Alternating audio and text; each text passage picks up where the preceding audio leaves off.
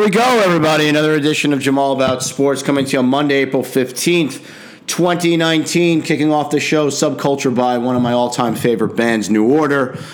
As always, I'm your host, Jamal Hayden. We've got a big show to get to today. We've got NBA playoff action in full swing.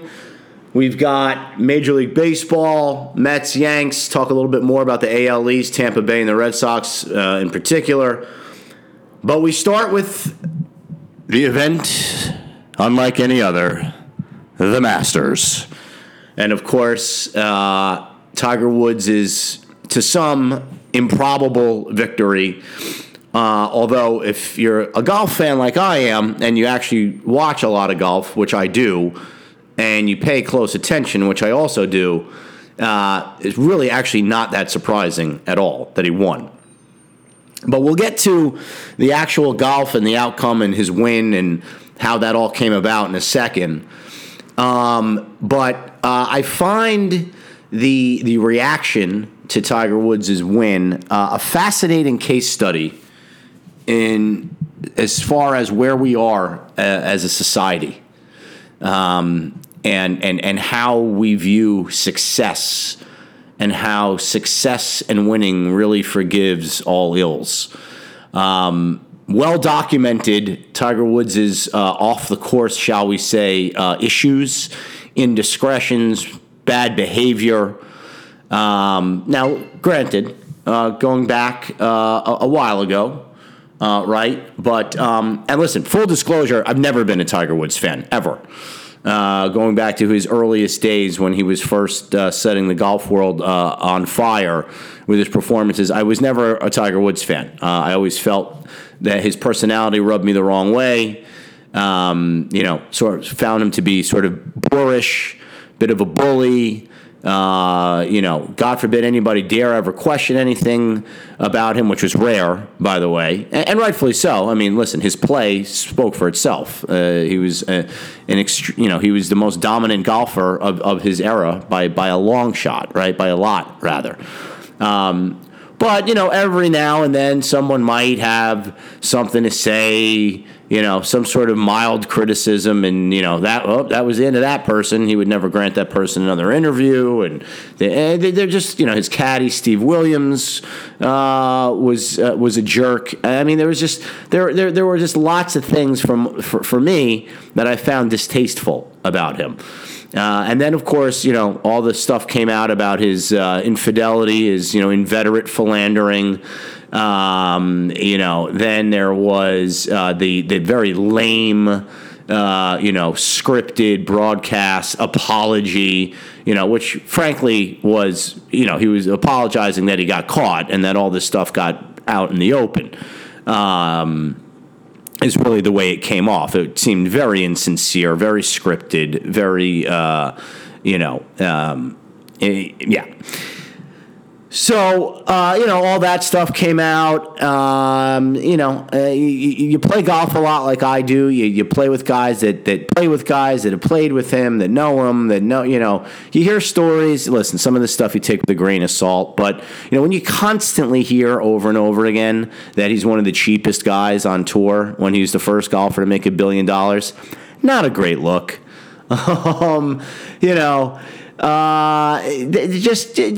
Listen, just never my cup of tea. So I'm just going to put that out there, right? Never been a Tiger fan. And so I find it interesting that we're now treating him like some conquering hero back from, the wars. And everyone is so thrilled for him and all that he's had to overcome. Well, most of these things, if not all of them, were self-inflicted. So I understand we all love a redemption story here in this country, and we're all about giving people second chances, and that's fine. But I mean, the lack of perspective, and the fact that, I mean, this is not tempered. I mean, not even a little bit. Any of that was mentioned from what I saw in any article. Although I will say this. Shockingly enough, the New York Post, actually did mention that he was formerly disgraced or whatever, and and then is now, again, because he won, right? That's the thing, because he won. He won, so all previous sins are forgiven. And listen, I'm not saying that he's the worst human being on the planet and that he shouldn't have every right to go out and continue his career. Of course he should. That's fine. I mean, look, listen, it's unseemly at best, right? All the stuff that happened with his marriage, right? And all the various women that it was, and then of course he identified himself as a sex addict and went to rehab. I mean, that's, listen, and he's not the only guy to do this. There are plenty of high profile famous men that have been inveterate philanderers that have then discovered all of a sudden that they're sex addicts and then, go to rehab for that. I mean, that I find that whole concept to be laughable, right? It's basically called zero restraint, okay? I'm a famous person who's desired by many women, and so rather than display and I'm married, but I'm not going to display any restraint, and I will just sleep with whomever I want. But, and again, he's certainly not alone in that. There's been many. And again, I'm not, it's not the worst thing in the world, certainly not great. But again, this people crying. Michelle Wie on Twitter, who I like, I'm crying tears of joy right now. I mean, really? I mean, listen, maybe they're good friends, right? She's a professional golfer. She had a similar career arc to him in the fact that she was, at one point a prodigy. Now, she hasn't enjoyed nearly the professional success on the golf course that Tiger Woods has. And listen, maybe he's acted as somewhat of a mentor to her, and he's been great to her. So I can't speak to that. I have no idea. But again, I thought the reaction to this was completely over the top. And again, it's amazing what we'll forgive and what short memories people have. And listen, he's still beloved, clearly.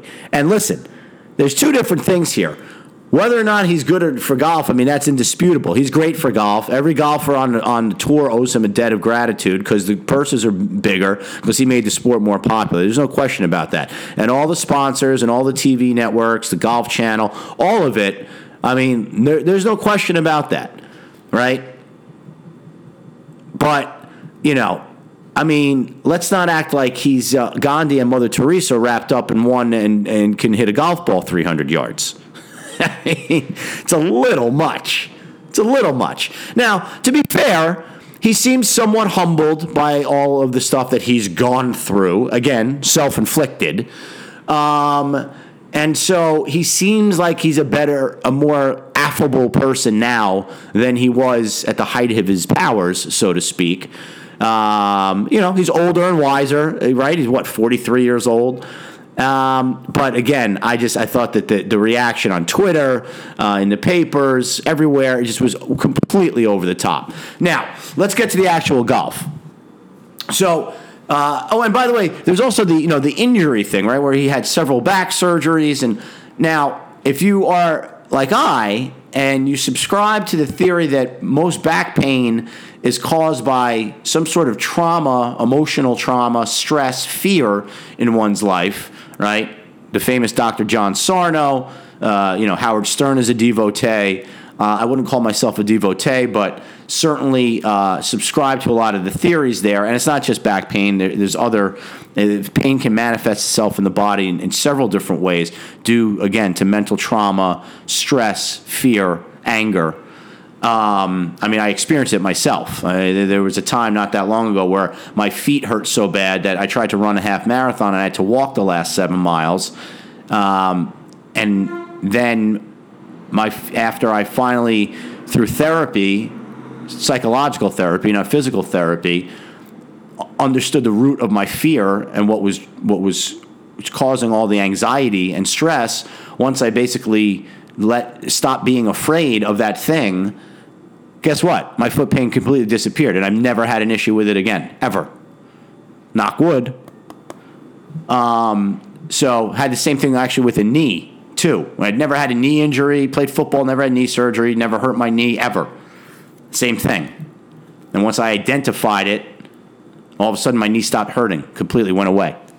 So if you subscribe to that theory, all these back injuries that a guy in the shape that he's in, an athlete at the, in peak physical condition in his 30s, all of a sudden has to have multiple back surgeries, probably because of some stuff going on behind the scenes. Again, largely self-inflicted. So I have a hard time having any sympathy for him when it comes to any of that stuff. As a matter of fact, I have zero. So that's it. All right. Now, getting to the golf. If you watch golf as much as I do, you know that he almost won the British Open last year. In fact, was leading, and then Francesco Molinari overtook him, just like the reverse happened yesterday. He won the Tour Championship. He was right in the mix at Bay Hill last year. I mean, he's been playing well. They don't play nearly as many events as he used to, right? Because age and the back stuff and whatever. But when he's played well. And I understand he's not Dustin Johnson and Rory McIlroy and even Justin Thomas and Brooks Koepka and these guys that bomb at 330, 340. He still hits the ball 300 yards. I mean, that's still plenty distance, okay? And when he's hot, he's the best putter in the sport. He's always had a really good short game. And plus, he's won Augusta 4 times. He knows the place like the back of his hand. So the idea that this is some shocking outcome is absurd if you pay attention to golf. Now, listen, give him full credit for his performance. Winning any golf tournament is hard. So, and he look, that leaderboard was stacked with really good players. Dustin Johnson, Brooks Koepka won 3 out of the last 6 majors. Molinari, who we just talked about, who won the British last year and played great in Ryder Cup and won another tournament earlier this year. It was a very good leaderboard. Lots of good players. Xander Schauffele won the Tour Championship as a rookie. I mean, he hasn't won a ton yet, but he's only 25. The kid's going to be a really good player. Tony Finau hasn't won a lot yet, but he's an up-and-coming player. Very good player. There were a lot of good players on the leaderboard yesterday. You give them all the credit in the world. However, again, let's not act like he just, was the first guy to land on Mars. It's a golf tournament. He's one of the greatest golfers of all time. He's been playing well for the last year plus. It's a golf course he knows very well. And on top of all that, as beautiful and everything else as Augusta is, it's not that hard a course. It's tricky, but if you know it, it's not that hard. Look at the final scores. There was 1 million guys 10 under par and better. Now, this is not the U.S. Open where 2 under par might win and the conditions are impossible. Plus, on top of that, this weekend it was even more so because it rained a bunch, and so the greens were way more receptive than they normally are, much softer. You could go right at pins. Even your misses now, you weren't penalized nearly as much as you might have been in years past. It really wasn't that windy except for a couple of holes like 12, which obviously ended up biting Molinari and Finau and Brooks Koepka. I mean, all 3 of those guys put their ball in the water on 12, the short par 3, which is like an 8 or a 9 iron for these guys. And listen, to Tiger's credit, he saw both those guys put it in the water. He took his ball, he lined up all the way to the left of the tee box, took the water completely out of play, and threw it all the way to the back left part of the green and said, I'm just going to get on and 2-putt and get out of here with a par. Even a 3-putt for bogey wouldn't have killed him there because Molinari made 5 and Finau made 5. And then on 15 is par 5. That's a birdie hole. I mean, you've got to birdie that. Molinari made double. I mean, let's be honest. Molinari had a 2-shot lead going in yesterday. He was at 13 under. Looked great early, right? Had a bunch of good up and downs for par saves early. Had a bogey, backed it back up, made a birdie on 13. But then he he made up for the double a little bit on 12, but that's a disaster. You can't double 12. Same thing happened. Remember, Jordan Spieth, made 7 on 12 3 years ago or whatever it was when he was, I think, defending his title at the Masters, right? Put 2 balls in the water, I believe. So, 12 can get you. It's a tricky hole. I understand. But, look, Molinari was 13 under. He had 2 double bogeys on a bat. I mean, you can't throw up a 5 on a par 3 and a 7 on a par 5 and expect to win. So, while Tiger played well, I mean, he shot 70 yesterday. He shot 2 under par. Wasn't some Herculean effort. He didn't play out of his mind. He played well enough to win. But he needed help, and Molinari certainly provided it. And if Brooks Koepka doesn't put his ball in the water on 12, he wins. Or at least there's a playoff. Because he ended up at 12 under, and 13 under ended up winning it. Now, to be fair, Tiger knew he had a 2-shot lead on the last hole, so he played 18 smartly / conservatively, right? Get on a 3-2 putt and go home with your win. But, again, it's not that big a surprise. If you pay attention. And listen, I understand. A lot of people are not me. They don't watch golf like I do. I mean, I watch almost every tournament. I watch the Golf Channel nonstop. I have it on in my apartment all the time. So, when I'm at my club playing, when I'm finished playing, Golf Channel's on there too. I mean, I watch it all the time. I get it. Not everybody's me. But there are people that cover golf for a living that act surprised that really shouldn't. Because if you're paying attention, again, see, this is where I start to get in. And you know what? It's not even Tiger so much that I dislike. Again, never been a fan. He seems a little bit more bearable now than he was 10, 15, 20 years ago.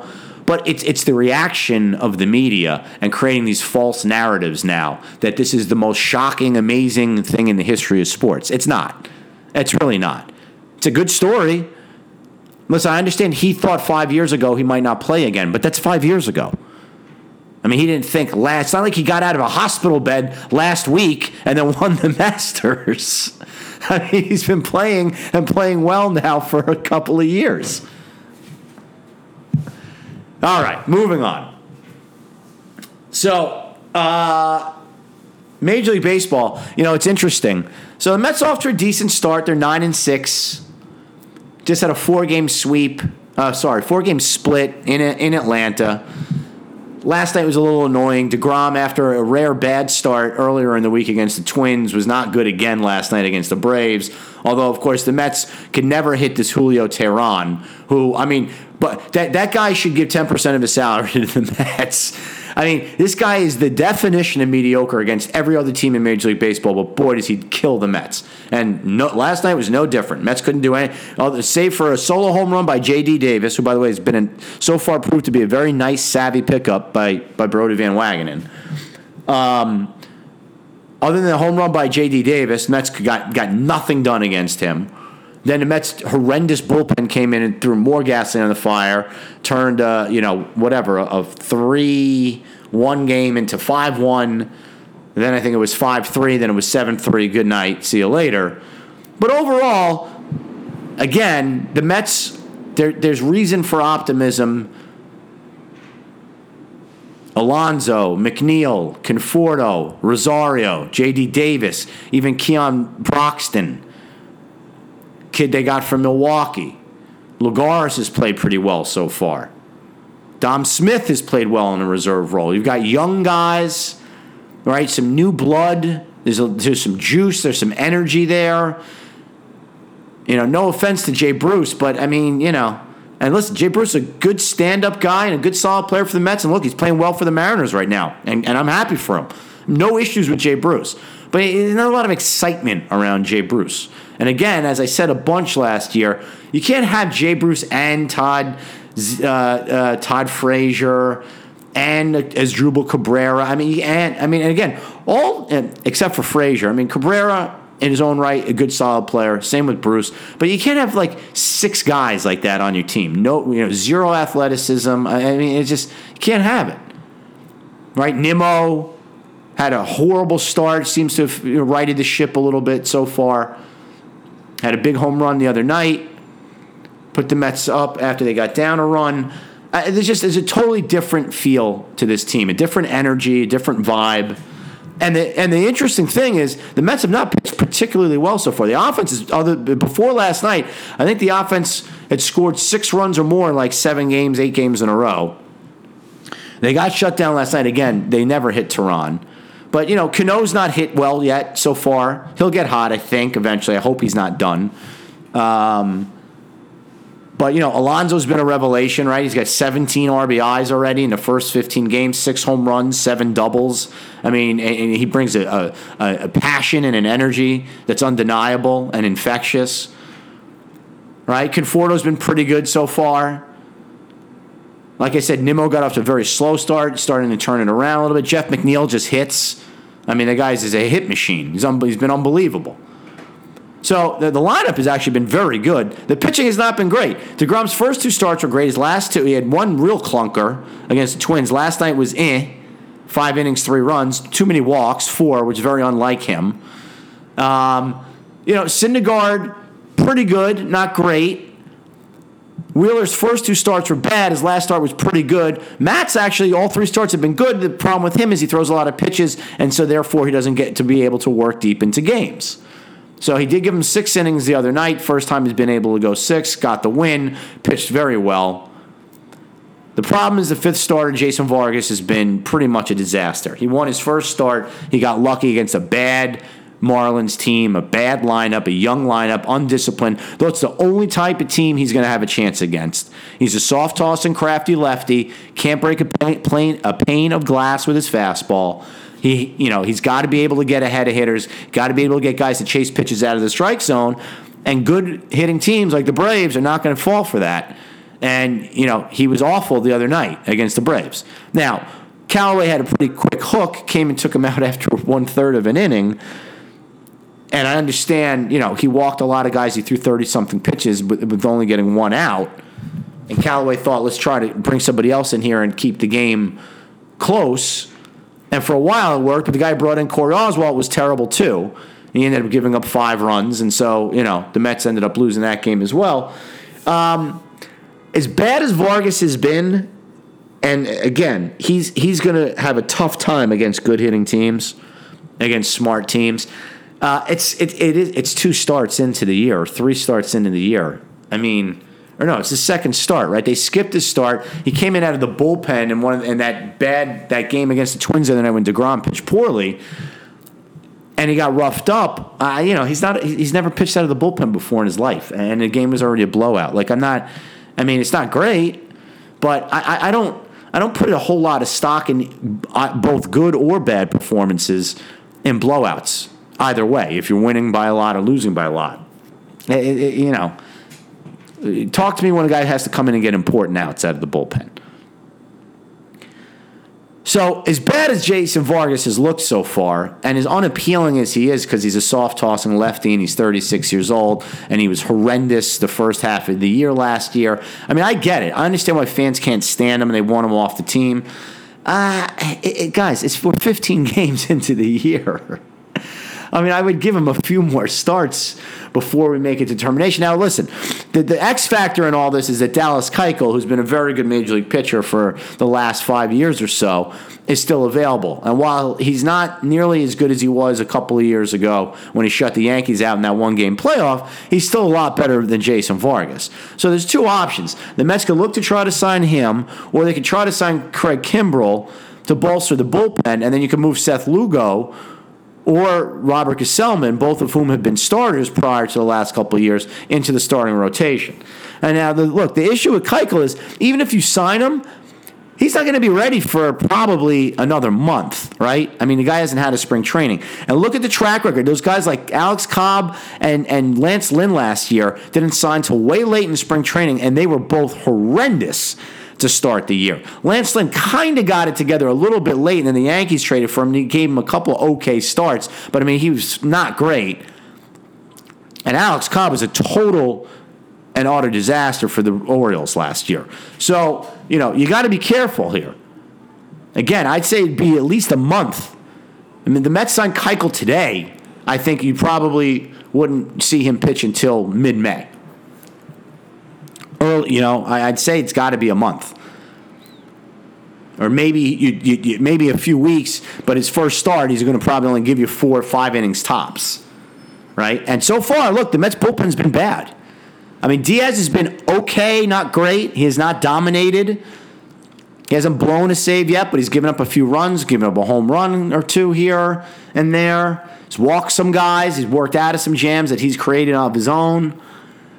I mean, the stuff is still there. I think he'll be fine. I mean, he still throws 98, still has the wipeout slider. But he has not been great so far. And look, he was amazing last year. 57 saves, only 4 blown saves, a whip under 1, 100-something strikeouts to 24 walks in like 70 innings. I mean, the numbers were off the charts, ridiculous last year.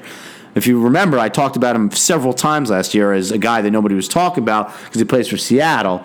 But I mean, so he's not going to match last year's dominance. But even if he's just not, even if he's a notch below that, he's still going to be plenty good enough as a top quality, top notch closer on a team. Hopefully, he's going to contend for the playoffs. But Familia's not been very good. Justin Wilson before last night been pretty good. But Lugo's been bad. I mean, he had a decent outing the other night for the first time all year. Gesellman's not been very good. And then the rest of these guys, Luis Avalon's been bad. They called up Paul Sewald for whatever reason. I mean, I thought we were done with guys like this who are clearly not major league quality players, but I guess we're not. Listen, the Mets bullpen is not great. So I think maybe the better move is to sign Kimbrel, who as a closer and or a setup guy, which will be for the Mets, really wants to throw 1 inning. He'll be ready to go much quicker than Dallas Keuchel will be. And then again, you can stretch out Lugo and or Gesellman and put them in the rotation. Now, there's no guarantee that they're going to be great, but you would think Lugo in particular would certainly be an upgrade over Vargas. Because, I mean, Lugo at least has decent stuff. It's not great, but, I mean, Vargas literally, his fastball is 85 miles an hour. I mean, he's like a very, very, I'm going to date myself here, but he's like a very, very poor man's Randy Jones. So, but overall, look, I'm happy with the Mets so far. I am. Now, Callaway has made some decisions that are head-scratching, right? Alonso was raging hot. He sat him for a game. They ended up winning the game anyway. Dom Smith played well. McNeil had a 4-for-4 night. He sat him the next day. And then, his reasons for these things are dumb. Like he said about Alonso, well, if I waited until he was cold, I'd be waiting forever. Well, that's just stupid. I mean, it's baseball. Of course he's going to hit a cold stretch. I mean, everybody does. He's kind of goofy. He doesn't inspire a lot of confidence. He seems like a nice enough guy. Even last week, Syndergaard pitched a great 7 innings. The Mets had a 9-1 lead. That's the perfect time to bring in some of these back end of the bullpen guys and let them pitch 2 innings or an inning each in a low stress situation of an 8-run lead, right? And maybe try to build their confidence. They typically they baby the starters anyway. He lets Syndergaard come out and pitch the 8th, and then he gives up 3 runs. And then now he's got to end up using his 2 top relievers and Familia and Diaz in a game that the Mets were leading 9-1 after 7 innings. I mean, it's insane. And this guy's a pitching coach. It's supposed to be what he knows. So, not a lot of confidence in the manager. I think the Mets will win in spite of him, not because of him. But overall, again, I mean, look, the best thing so far was when Van Wagenen said in the offseason that if Pete Alonso makes the team on his own merit, he'll be on the opening day roster. They're not going to screw around with making him start the year for 2 weeks at AAA so that they get extra service time. Who knows, first of all, if the rule that you lose a year of your free agency starts a year earlier, if that'll even be a rule in 5 years from now. And guess what? As Van Wagenen said, if he's great for the next 5 years, that's a good problem for us to have. And if we really want to re-sign him, that's a good problem. That means he's played really well for us. And guess when you do something like that, the message you send is that you're here to win. You're not here to pinch pennies and worry about something from 5 years from now, whether or not a guy's going to be a free agent or not, which is what the stupid-ass Wilpons usually do. So kudos to Van Wagenen for probably talking them out of that and saying, no, we're here to win now. And guess what? First 2 weeks of the year matter. I know it's a long season, but you might lose the division by 1 game. And right now the Mets are 9-6. They would not be 9-6 if Pete Alonso, with his .350 batting average, 6 home runs and 17 RBIs, wasn't on the team for these first 2 weeks.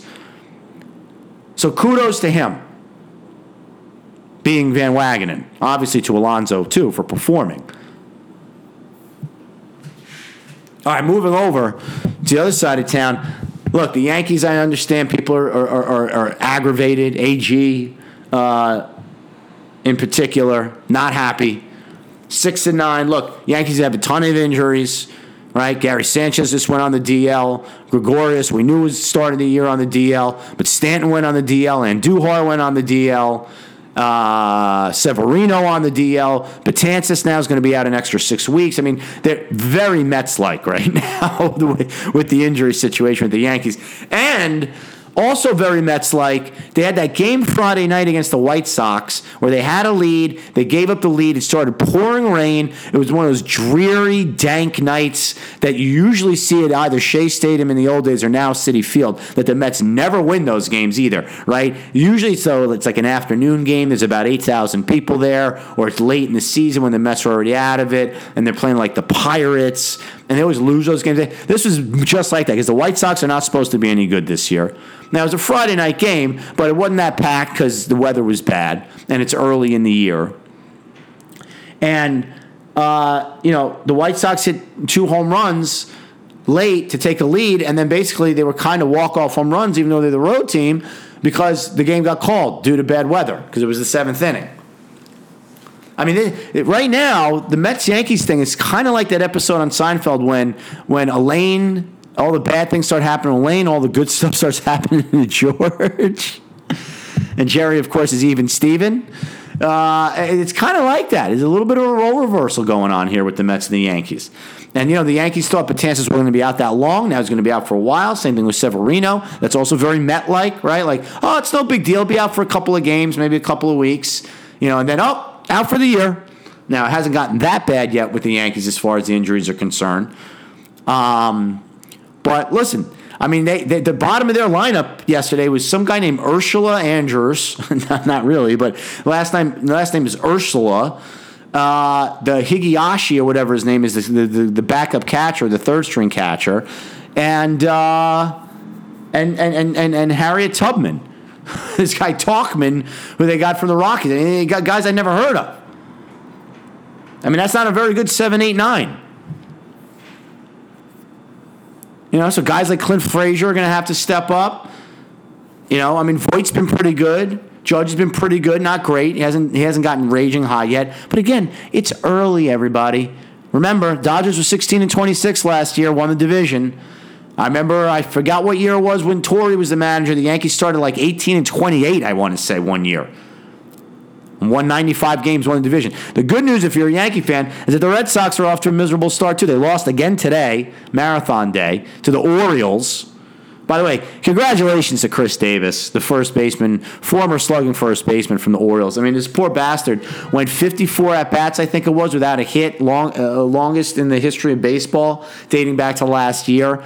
Finally got off to Schneider over the weekend against the Red Sox. Hit his first home run today against the Red Sox. I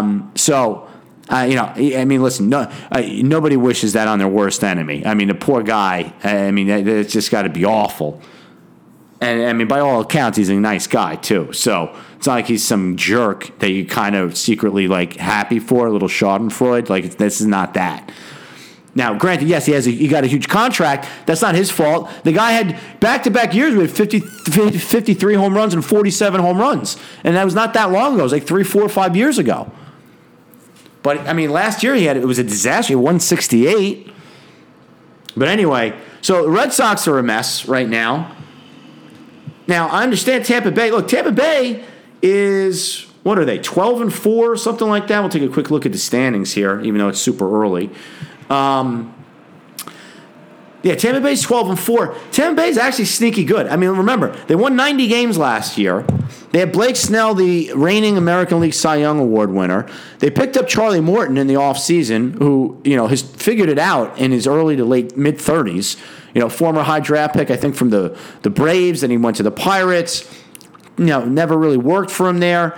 Astros picked him up, kind of relearned how to pitch a little bit there. Had been very good for them. He's off to a good start. And then they got this guy Tyler Glasnow and Austin Meadows, two guys they got in the trade from the Pirates last year for Chris Archer, who was supposed to be one of their young studs. And Glasnow has been great in his first couple of starts, and Austin Meadows is hitting the crap out of the ball, starting in outfield. They also got Tommy Pham last year from the Cardinals. He's the anti-Chris Davis. I think he's gotten on base in 47 games in a row going back to last year. They got Avisail Garcia, which is the most Tampa Bay move of all time. Right? Avisail Garcia was supposed to be the next Miguel Cabrera. He came up about 5 years ago as a rookie with the Tigers, and he looks like him. Same batting stance, same body type. Looked a lot like Miguel Cabrera. Got traded to the White Sox, I think, in the Iglesias trade, the shortstop. Never, did okay for the White Sox, but never really panned out. It was a low money signing this year, off season, but you could tell the guy can hit. I mean, it never, it hasn't manifested itself yet the way people thought. Meanwhile, he's off to a great start with the Rays. I mean, the Rays are legit good. It's a good team. They got some players over there. So, but I mean, they're not going to play 750 ball the whole year. So my point is, Yankee fans, you're 6-9. It's 15 games. Everybody relax. You're going to get healthy. Guys are going to start to play better. Judge is going to go on a scalding hot streak at some point. Torres will get hot. Sanchez is going to come back. I mean, these guys, you're going to get Andujar back.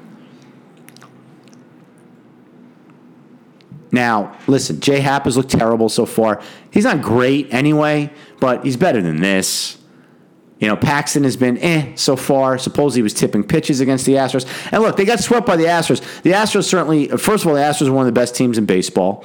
And second of all, and it was in Houston, and the Astros just kind of seem to have the Yankees' number. Now, listen, there was some sloppy baseball, very Met-like again in some of those games. And look, if you're a Girardi guy, like AG, you're not going to like Boone. Like Boone after Boone's not a guy who's going to call guys out in the media. And listen, Girardi never really called anybody out either in a disrespectful way. But he also is not going to lie to you. Gary Sanchez is being lazy and not getting down and blocking balls. Girardi's going to say something about it. And I guess maybe that offended the delicate sensibilities of the millennial generation over there in Yankee land, and that's why they had to get rid of Girardi for kinder, gentler Aaron Boone. But I'm sorry, at some point you got to start holding guys accountable. And there's different ways to do it. Again, it doesn't have to be fire and brimstone. Look, the days of Dallas Green and Lee Elia and guys, knocking over, the buffet table, those days are over. I've accepted that fact. That's not how it works anymore. Players won't have it. They'll tune you out. But you could also do like Joe Torre did. And I'll never forget this story from the 90s when I think it was Bernie Williams. Had one of his, early in his career, Bernie Williams was not a very good base runner. And he had some sort of base running mishap. And the next day, Torre had the guys out before the game, before batting practice, doing base running drills. I mean, now that would never happen today anymore either because guys got to be, in the video room and looking at charts and spray charts and looking at the analytics. God forbid anybody actually work on their craft on the field.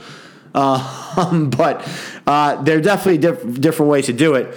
And, again, Boone seems like a nice guy, but the sloppy play that we're seeing, we didn't see that under Girardi. And, again, if we did, and it was mostly with the catcher, and Girardi, by the way, has the credentials as being, an excellent defensive catcher for however many years he was in the major leagues, 10-plus years. Listen, I was a big Joe Girardi guy. I'd take him as the Mets manager tomorrow. But the Yankees are going to be just fine. Red Sox, on the other hand, is weird, right? So their big question mark coming into the season was supposed to be starting pitching. It was supposed to be the bullpen. Bullpen has actually been fine. Starting pitching has been wretched so far. Sale has not been good. Dave Price finally gave him a good start the other day. But Eovaldi's been bad. Porcello's been atrocious. And today they only scored one run against the Orioles. Everything's, this seems like the classic World Series hangover. So if you're a Yankee fan, that's got to make you feel good. They play the Red Sox, I believe, maybe starting tomorrow. And again, it's stupid early, though. Stupid early. All right, we're going to take a short break, and we'll be back with the NBA playoffs right after this. All right, we're back here on Jamal About Sports. So, NBA playoffs. Listen, my Netties, God bless them. I mean, they played on Saturday. They went into Philly, beat them. I mean, got punched in the mouth a little bit early. Didn't falter. Kept the game close. Went on a 20-1 run.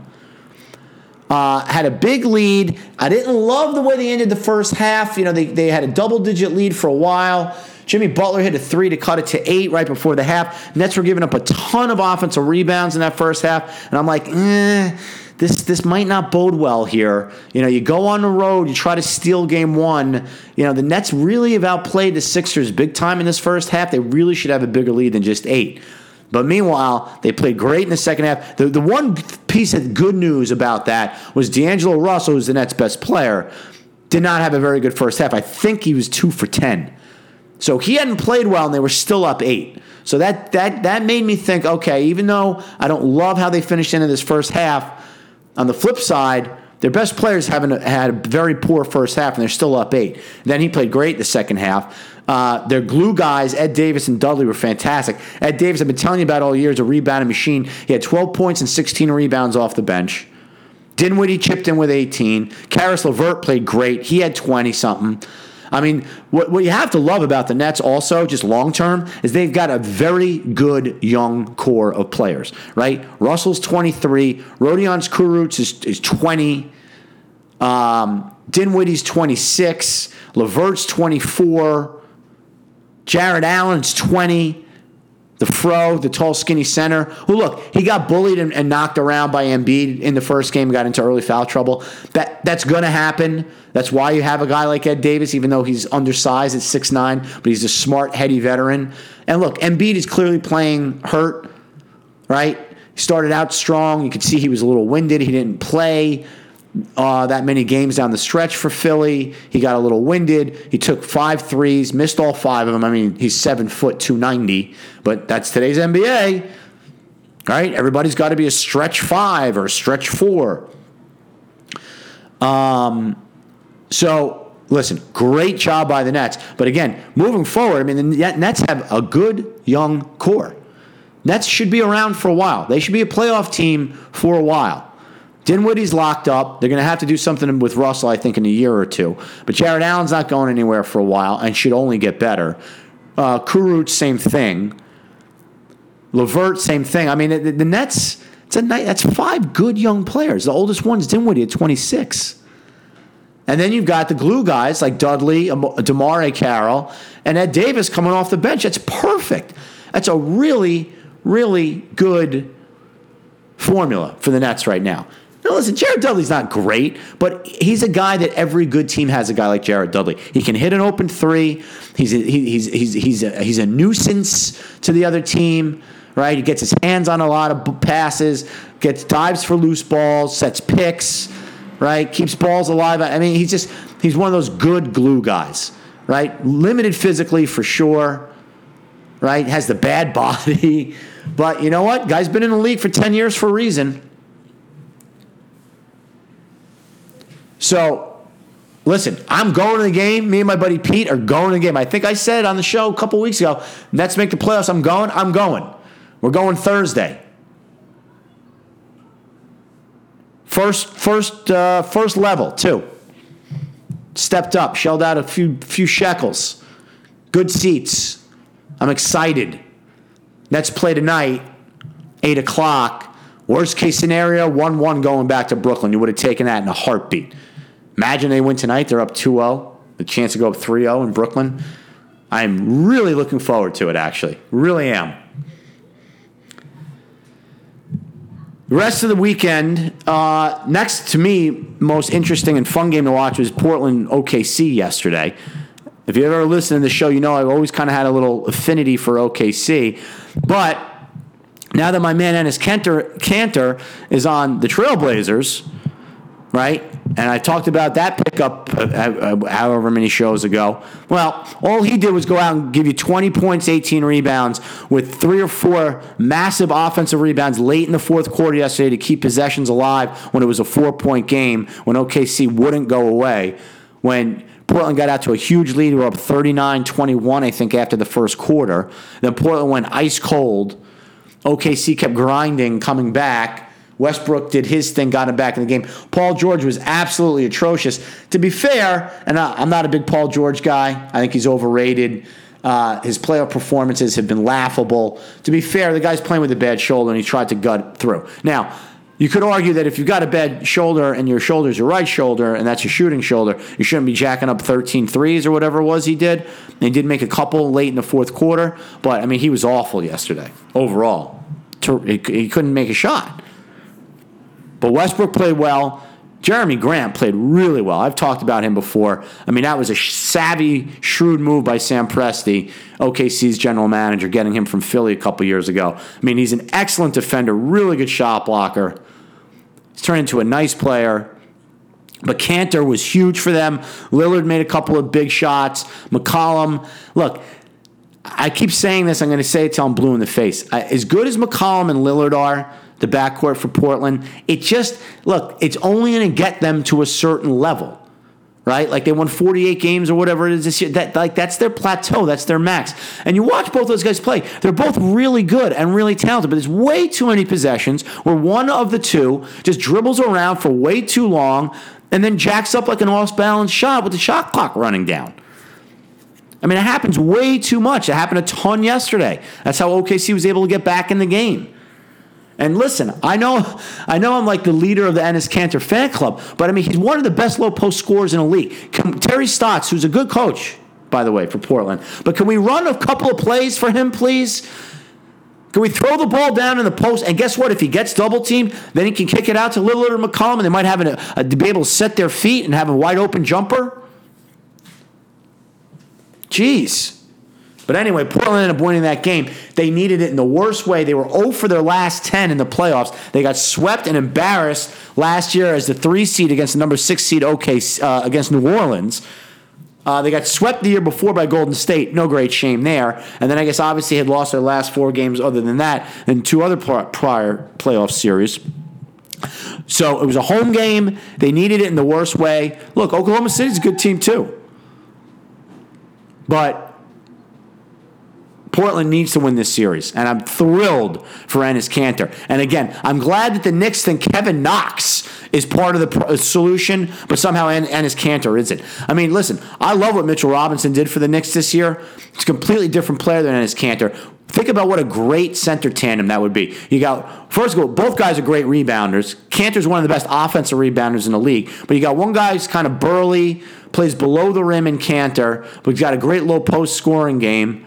And then you got a young, tall, wiry, DeAndre Jordan, Marcus Camby type, and Mitchell Robinson as the other center who, runs around and blocks shots and scores all his points on alley-oop dunks and putbacks.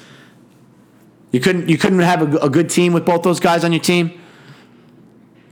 And by the way, Enes Kanter's 26. I mean, enough with talking about what Enes Kanter can't do. I'm gonna revert back to my Camby corollary, right? John Calipari said about Marcus Camby a million years ago.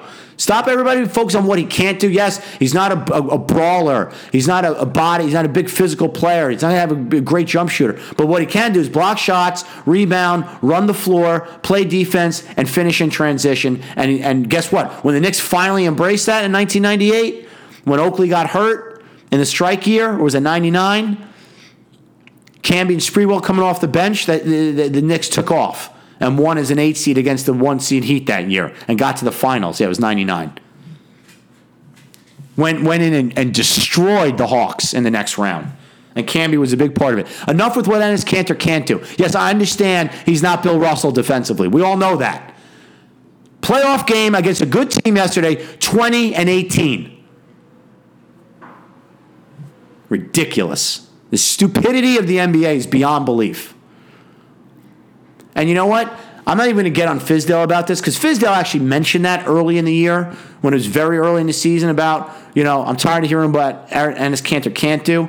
But this dopey front office for the Knicks clearly wanted nothing to do with them. They made Fizdale bench him.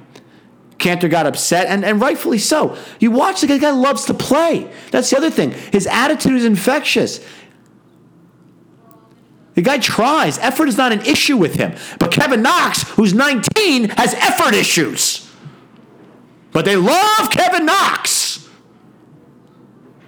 See, I was going to try to go the whole show with being calm.